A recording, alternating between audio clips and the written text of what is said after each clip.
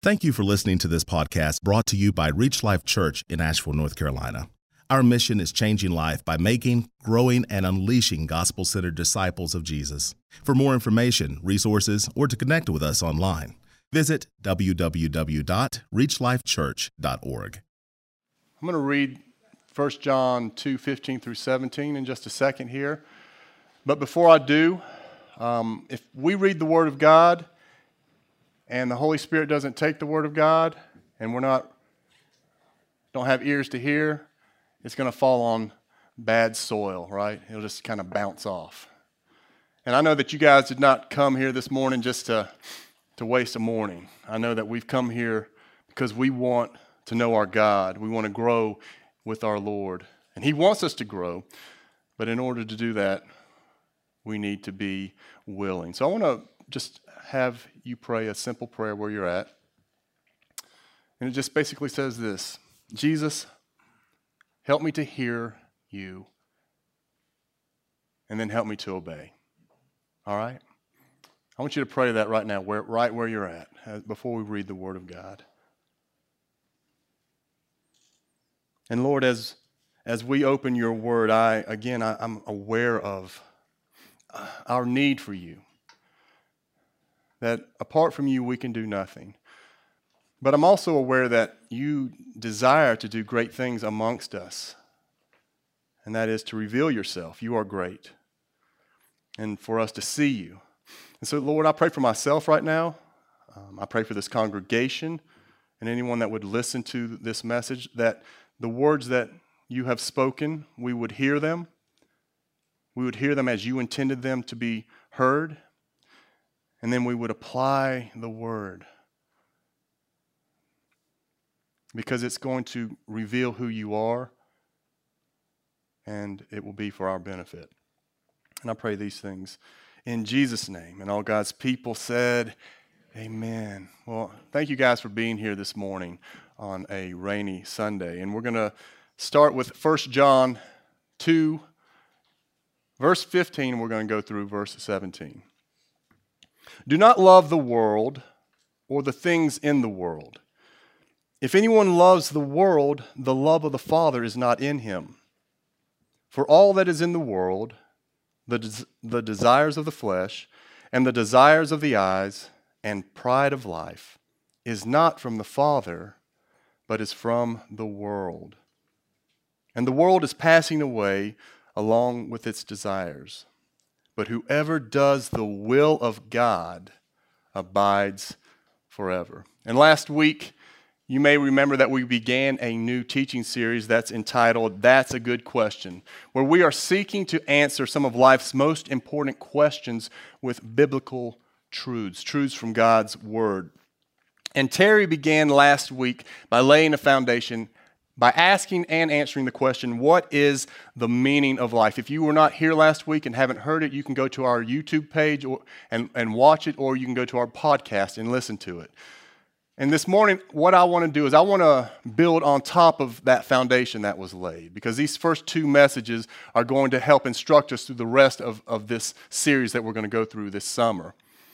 And the question that I want to ask this morning is, how do you love the world without loving the world? How do we as a church and Christians love the world without loving the world? How do we engage in the world as followers of Jesus without compromising or even losing our faith? It's kind of like the Black Death. If you're a historian person, someone that likes history, unlike me, you're probably aware of the plague known as the Black Death that swept through Europe between 1347 and 1352. It is believed that it started and went through Europe because of rats, lovely rats. How many of you guys have a rat as a pet? Okay. I love rats because you love rats. But these were bad rats, and they were infested with fleas that were carrying deadly bacteria. And they came in contact with the Europeans. And many of them were infected with the bubonic plague. Entire villages were annihilated during this time. The plague was so bad. It's estimated that there was between 25 to 30 million people, 30 million souls perished. That was, back then, that was 30 to 50% of the European population.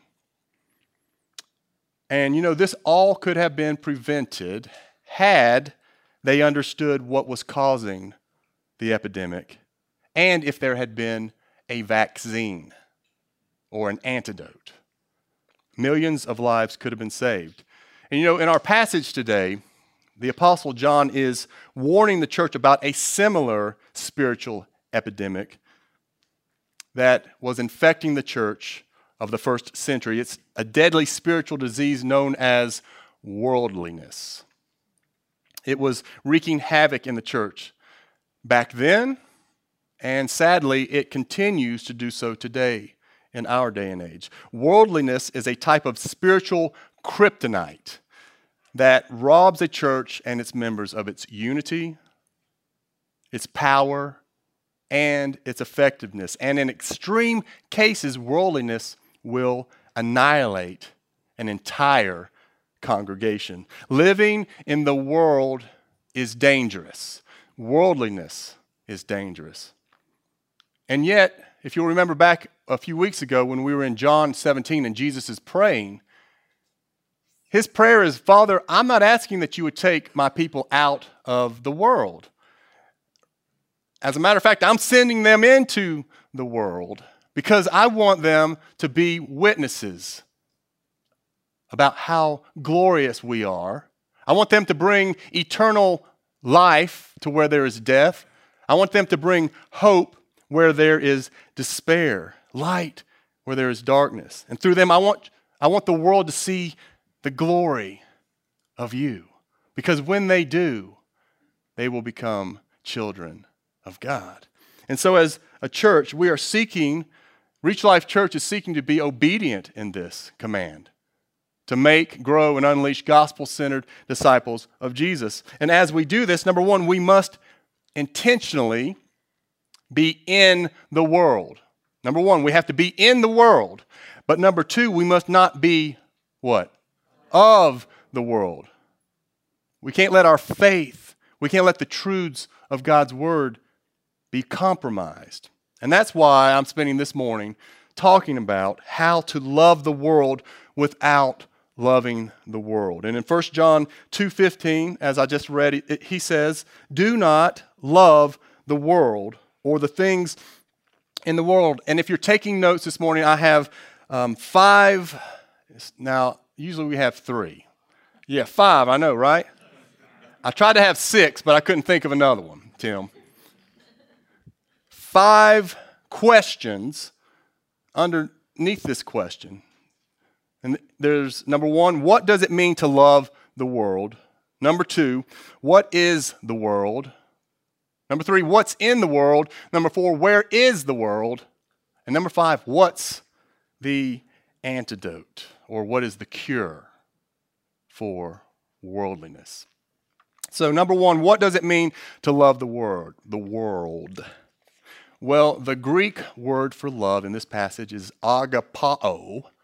It's the verb form of the word agape. And in this context, it means to take pleasure in or to have a high regard for something. John is saying, do not take pleasure in or have a high regard for the world. And you may be thinking, that's kind of confusing because doesn't God love the world?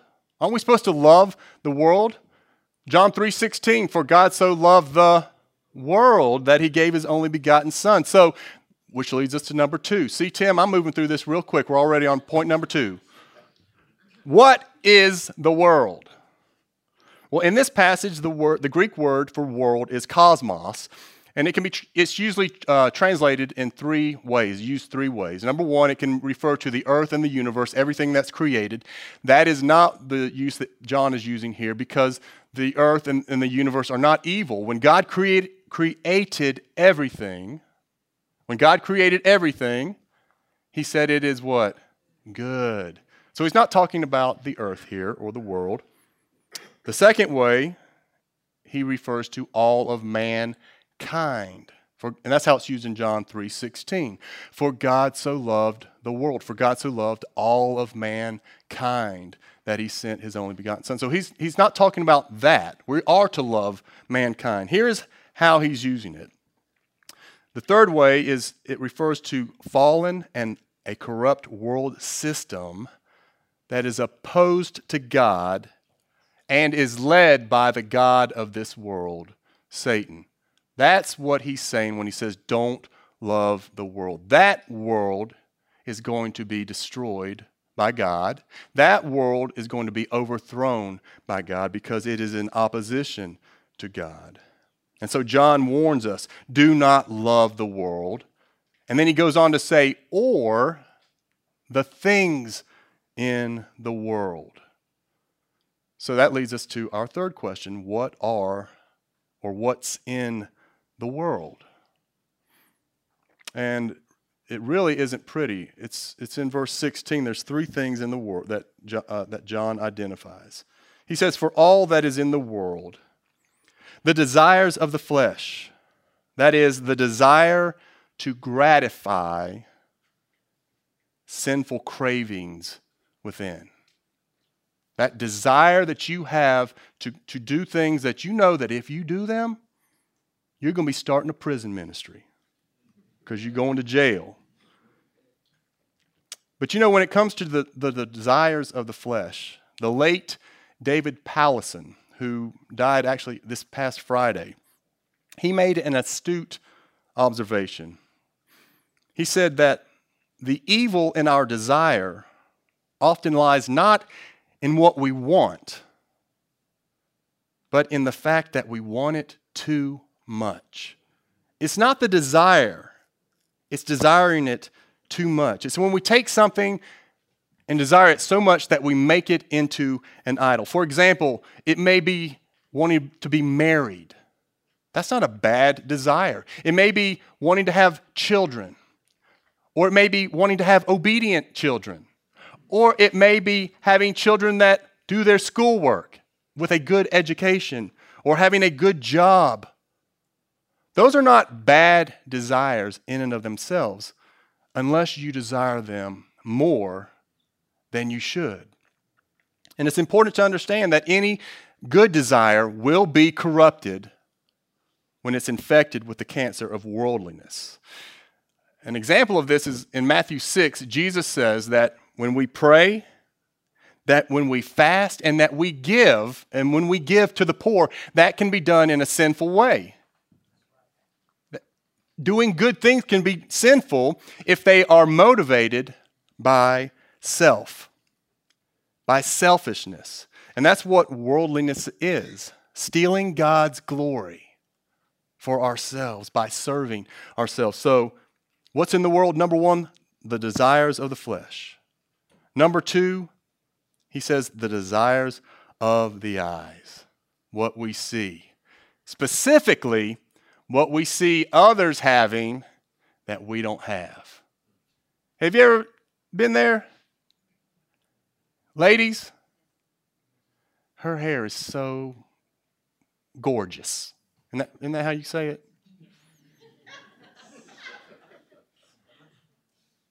It's something that they have that you don't have.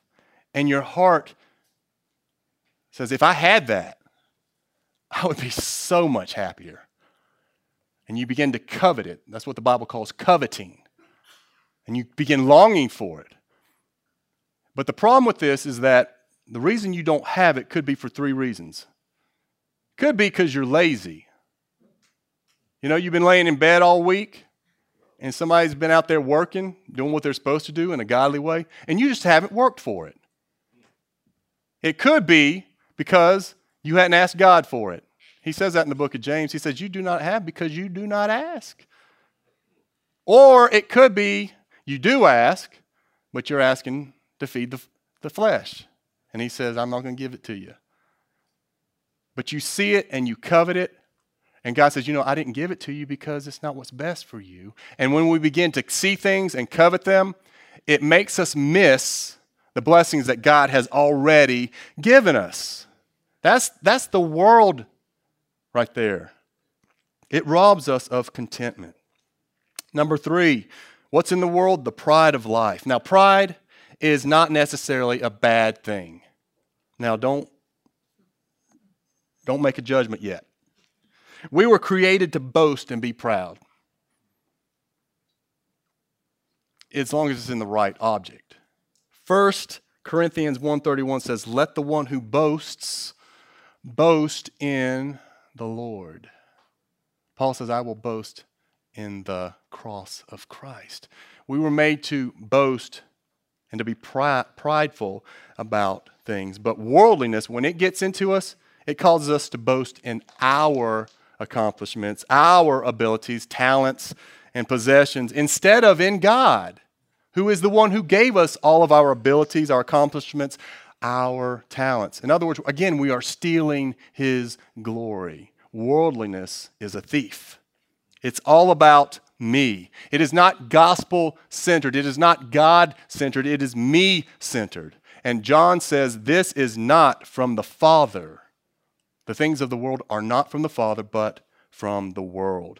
And in verse 17 he says, and the world is passing away along with its desires. They are not eternal. The desires of the world are not eternal. They're not going to last. We talked about this last week. They're vanity. They are not the meaning of life. God is the meaning of life. And so John says, don't love those things which are not going to last. And you know what the world is saying in a nutshell? The world is saying to God, God, we don't want you. We don't want you coming in here telling us what to do. We don't want to serve you, so please get out of here. Now, if you talk to someone in the world who doesn't believe in God, they may say, I don't hate God. Now, you can believe that, or you can believe what the world did to Jesus. What the world did to Jesus proves what the world believes. When Jesus came into the world, they did not receive him. What did they do? They put him to death. We don't want you. Get out of our lives. That is the world that we're talking about this morning. That is the world that John says, do not love, do not be in bed with that system. And you know what? In light of all this, in light of the world's hatred towards God, God still wants us to go into that world. He wants us to go into that world so that we can go to the world of humanity and win it back to himself. But we have to be careful that while we are in the world, that we are wise and careful, because worldliness is contagious. It's contagious and it's seductive. And if we are not careful, our hearts will be reinfected with a love for a fallen world system that hates and has rejected God. Now, I use the word reinfected for a reason, because all of us, everyone in this room, if you have not yet come to Jesus, you are still there. But if you've come to Jesus, you were there at one point. You were guilty of being in a love affair with the world, because we were all born into sin with a heart that is opposed to God. If you are a parent of small children, what I just said is not hard for you to believe. If you've got an infant or a toddler, you do not have to teach them to sin. That is one thing you don't have to do, is teach them to oppose you. Have you ever noticed that? They come straight from the factory, hardwired that way. And if there is a button on the back that could flip it, it's broken. It does not work. I love what Vodi Bakum says about children. He says, infants and toddlers are not innocent. They are little vipers in diapers. And in Titus 3, the Apostle Paul says, speaking of Christians, for we ourselves once were foolish, disobedient, led astray, slaves to various passions and pleasures, passing our days in malice and envy, hated by others, and hating one another. Verse 3 is a picture of the world. That's where we were before we came to Jesus. And then there's the gospel, verse 4. But when the goodness and loving kindness of God, our Savior, appeared. Notice it doesn't say when God came down with a hammer. It says goodness, loving kindness. When that appeared, he saved us, not because of works done by us in righteousness, but according to his own mercy, by the washing of regeneration and renewal of the Holy Spirit, the precious Holy Spirit, whom he poured out on us richly through Jesus Christ our Savior. We all come into this world kicking and screaming against God. And those of us who have been won over by the love of Jesus and the kindness of God, we need to remember something. That 1 John was written to those who love Jesus. It was not written to the world. And so that teaches us that there's always going to be this temptation in us to drift towards the world. And even in worse cases, to drift away. There's this guy named Demas in the New Testament. Demas was a guy that was on some of Paul's missionary journeys. He actively laid down his life, put himself in jeopardy to spread the gospel. Paul regarded him as a fellow worker in the faith, and when Paul wrote letters to the church in Colossae and to a man named Philemon, at the end of these letters, Paul says, Demas greets you. He was amongst them serving the Lord. But something happened along the way. Something happened to Demas, and he didn't last. And we know this because 2 Timothy 4:10, Paul writes this to Timothy. He says, speaking of Demas, he says, for Demas, in love with this present world, has deserted me. Why? Why did he desert him? Because he fell back in love with the world. That is tragic. What happened to Demas? How could he go from risking his life for the gospel of Jesus and then become a deserter and loving this present world? I think, if we're honest, we all know somebody that's like that, right? Who was on fire for the Lord at some point. But at some point, they stopped paying attention. They let their guard down. They began to drift. It's kind of like being at the ocean. Now, I know some of you guys don't like the ocean, but I do. So it's being in the ocean with your back to the shore, playing in the waves. I don't know if you've ever done that, but you turn back around and you have drifted without even knowing it. Worst case scenarios, you get taken by a riptide, undercurrents that will take you away from where you started. And this can happen to us spiritually. That's why in Hebrews 2, verse 1, the writer says, therefore, we must pay closer attention to what we have heard. Speaking of the gospel, we've got to pay close attention to what we have heard, lest we drift away from it. The world is seductive. Let's don't kid ourselves. It has spiritual undercurrents that can take us away even if we don't think it can happen.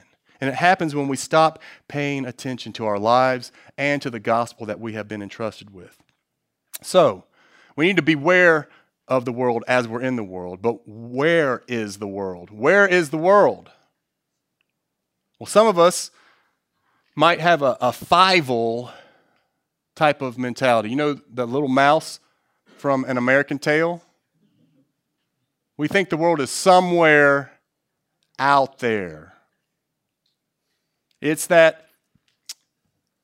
those people out there, those people downtown, those movies, those substances, those evil substances that I would never take, those demons, they're out there.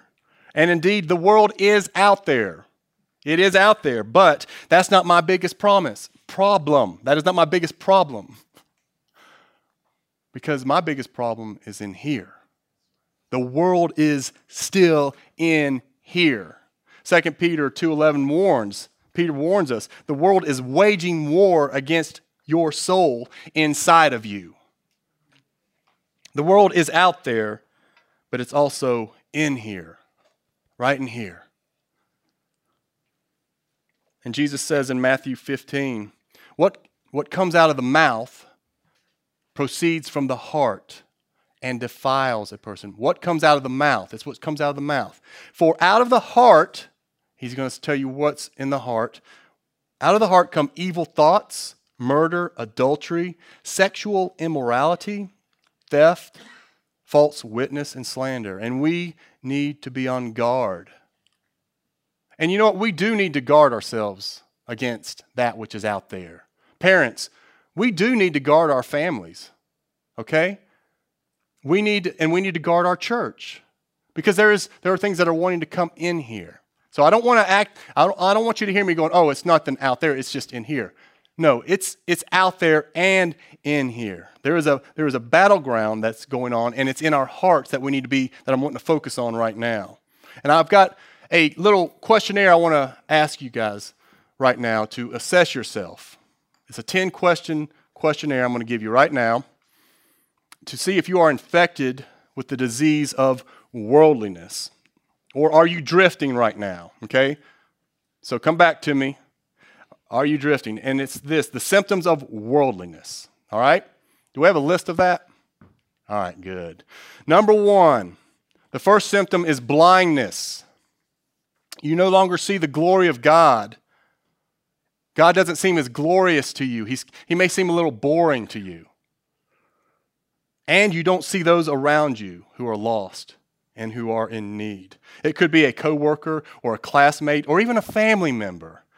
Instead of seeing them as someone that God has put in your life for you to share the gospel with and to reveal God, you see them as a nuisance to you. Number 2, numbness. You can feel your own inward sorrows and felt needs, but you are numb to the pain and needs of others. 3, overweightness or obesity. You've been fed spiritually week after week after week. You go to the Word of God. You listen to Christian music, but you have not been exercising your faith. You've not been sharing what you've been given, and so you're stockpiling it and becoming overweight. Loss of appetite, number 4, because you're feeding on temporal things. You no longer hunger for God and the things of God. Number 5, hearing loss. You're hard of hearing. God's voice is no longer sweet to your ears, and you're really not listening anyway to hear what He's wanting to communicate to you. Number 6 is delicate skin.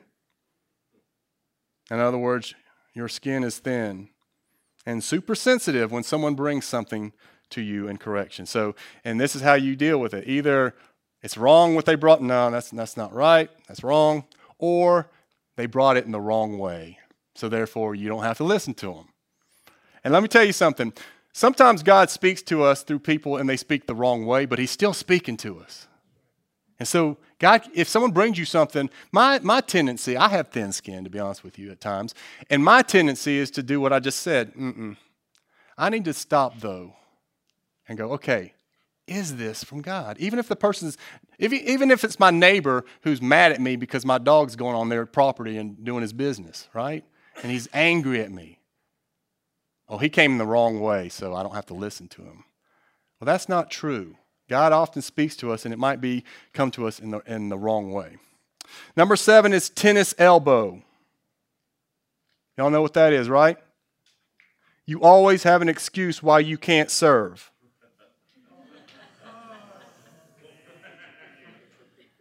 Boom. But you're happy when others serve you. You're fine with people serving you. Number 8, your favorite game is hide and seek. Because when you're needed by your brothers and sisters, you can't be found. And we got to go out looking for you. You know, that one right there, if you see a brother or sister that's pulling away from the body of Christ, hiding and seek, we need to go seek, don't we? It's dangerous. That's a Demas in the making right there. Number 9, your favorite number is 1 because you're always looking out for number 1. And number 10, your favorite 2 letters in the alphabet. You know what they are? You are.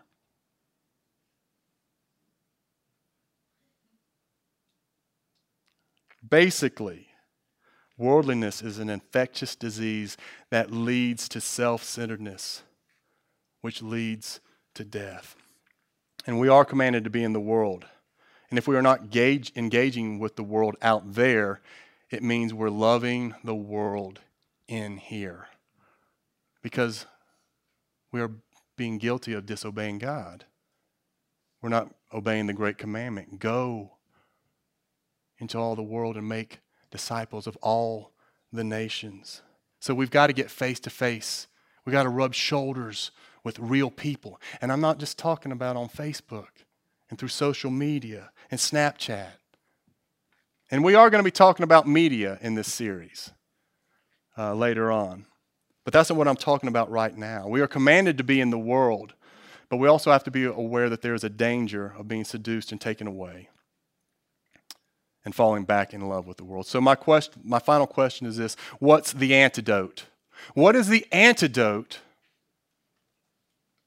from being worldly again? How do we love the world without loving the world? How do we keep from getting bitten by spiritual fleas that are carrying deadly bacteria? Now, some would argue that it's all external, that if we need to learn to walk a certain way, we need to learn to talk a certain way, if we dress right, if we avoid certain types of music with certain chord progressions or certain beats, if we don't dance, even though the Word of God says dance to the Lord, if we can just watch good, wholesome, cheesy Christian movies that move our hearts, if we can just do these types of things, all these external things, then they will help us to keep us from loving the world. But as I've already said, it's not just external, it's internal. If we stayed away from all those things and you put yourself in a box, you still got that which is inside. It's kind of like that movie where someone's chasing the person and they run into the house and they turn around and that person's in the house too. That's what it's like. You cannot get away from the world with your own strength. It's all around. So what is the antidote? Well, we've already read it. It's actually in verse 15. Let's read verse 15 one more time. Do not love the world or the things in the world. If anyone loves the world, here's the antidote. The love of the Father is not in him. You see that? What is the antidote that fights against worldliness? The love of the Father being in us.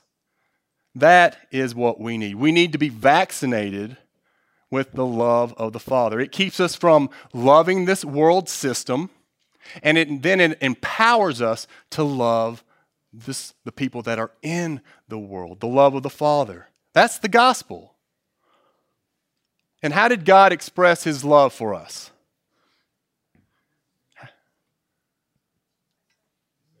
He sent his Son, right? That's how he expressed his love for us. 1 Peter 2:24 says, he, speaking of Jesus himself, bore our sins in his body on the tree. I'm going to read that again. I want you to listen. I'm reading to you the antidote right now. If you want to fight against worldliness, here it is. He, speaking of Jesus, himself bore our sins in his body on the tree. He was punished for our rebellion, for our affair with the world that hates God. He was punished for that. And here's why. That we might die to sin, or that we would stop loving the world and live to righteousness. He says, by his wounds you have been healed. Healed from what? Healed from worldliness. See, when Jesus heals us from worldliness, it cures all those 10 things that I read. It cures our blindness, our numbness, our overweightness, our loss of appetite, hearing loss, delicate skin, tennis elbow. We begin to serve others. Our favorite game goes from being hide and seek to capture the flag. You ever played capture the flag? That game's about you getting people freed from your enemy. You go to the prison, you set them free. And your favorite number becomes infinity because God is eternal. Verse 25, he says, "For we were straying like sheep." We're no better than anyone else, but have now returned to the shepherd and overseer of your souls. So I've got a few questions in closing for you to assess yourself right now. Right now where you're sitting. Who or what has your heart? Jesus. Where are you at? There you are, Lisa. Amen. I hope that's the answer. I hope that Jesus has your heart. Is it Jesus or is it the world? How do you know? Here's how you know. Ask yourself this: is your life any different from those around you? Is there a distinct line between you and the world? Another question you can ask yourself: are you loving the world or are you in love with the world?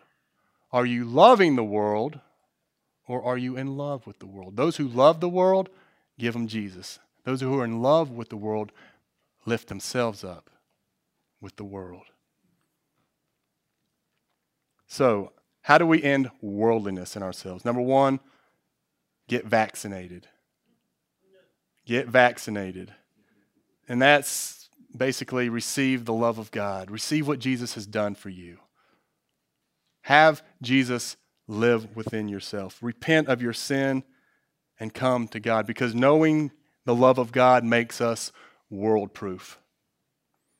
Secondly, you need to renew your vaccination. We've got a dog. Pray for us, but we've got a dog that I'm learning. Back when I was growing up, you had a dog, you had a dog. Today you have a dog, you got to get a toothbrush, you got to have all these things for this dog, and one of them is that you got to get it vaccinated regularly, right? Because the vaccination runs out. And we're similar to that as a church, because you experience the love of God and it needs to be renewed, not saved again, but renewed, reminded. So that happens in your time with God alone, right now, time together. That's how we get vaccinated, preaching the gospel to ourselves. And thirdly, we need to share the vaccine with those who are perishing. This is the one I really want to stop on and ask you, are you doing that? You're doing the renew your vaccination because you're here. But are we individually sharing the vaccine with those who are infected and are perishing? That is the one area that I believe that we as a church have got to become more serious about. Be missional minded. That's an area that I'm greatly convicted about. Are you putting yourself around people who are sick, who need the vaccine? And are you taking your resources? It's such a joy to do that, to use your resources to win people to Christ. And one of the greatest ways, and I want to see this happen more, and it's already happening in our church, but I want to see it happen more, is if you have been given by God a supper table, use that. Invite people to this gathering, but go another step. Invite them into your home and become their friend and share a meal. Take what God has given you, redeemed, and share it. And as you're sharing it, share the love of God with them. Share the vaccine with them. Win them, not just with, a tract and bye, I'm gone, but with your life. Open your life up. That is what we've been called to do, and there's such great joy when we do that. And I really believe that our church is growing in that direction. I hear, as I'm talking to our congregation and our leaders, I'm hearing that people are doing those types of things. I just want to encourage you. If you've never done that, or if you haven't even thought to do that and you're a believer, I want to encourage you, take a step this week. Who has God put in your life for you to give that vaccine to? And then share that with somebody. You might want to share with someone today before you leave. Guys, I'm got so-and-so over here at work. I've never shared the vaccine with them. Would you pray for me? That's how the family comes around and does that. We are a church family, meant to support one another, meant to grow wherever we're at, help each other to grow and not to stay where we're at. So let's be faithful in sharing what God has done for us. Amen? Let's pray.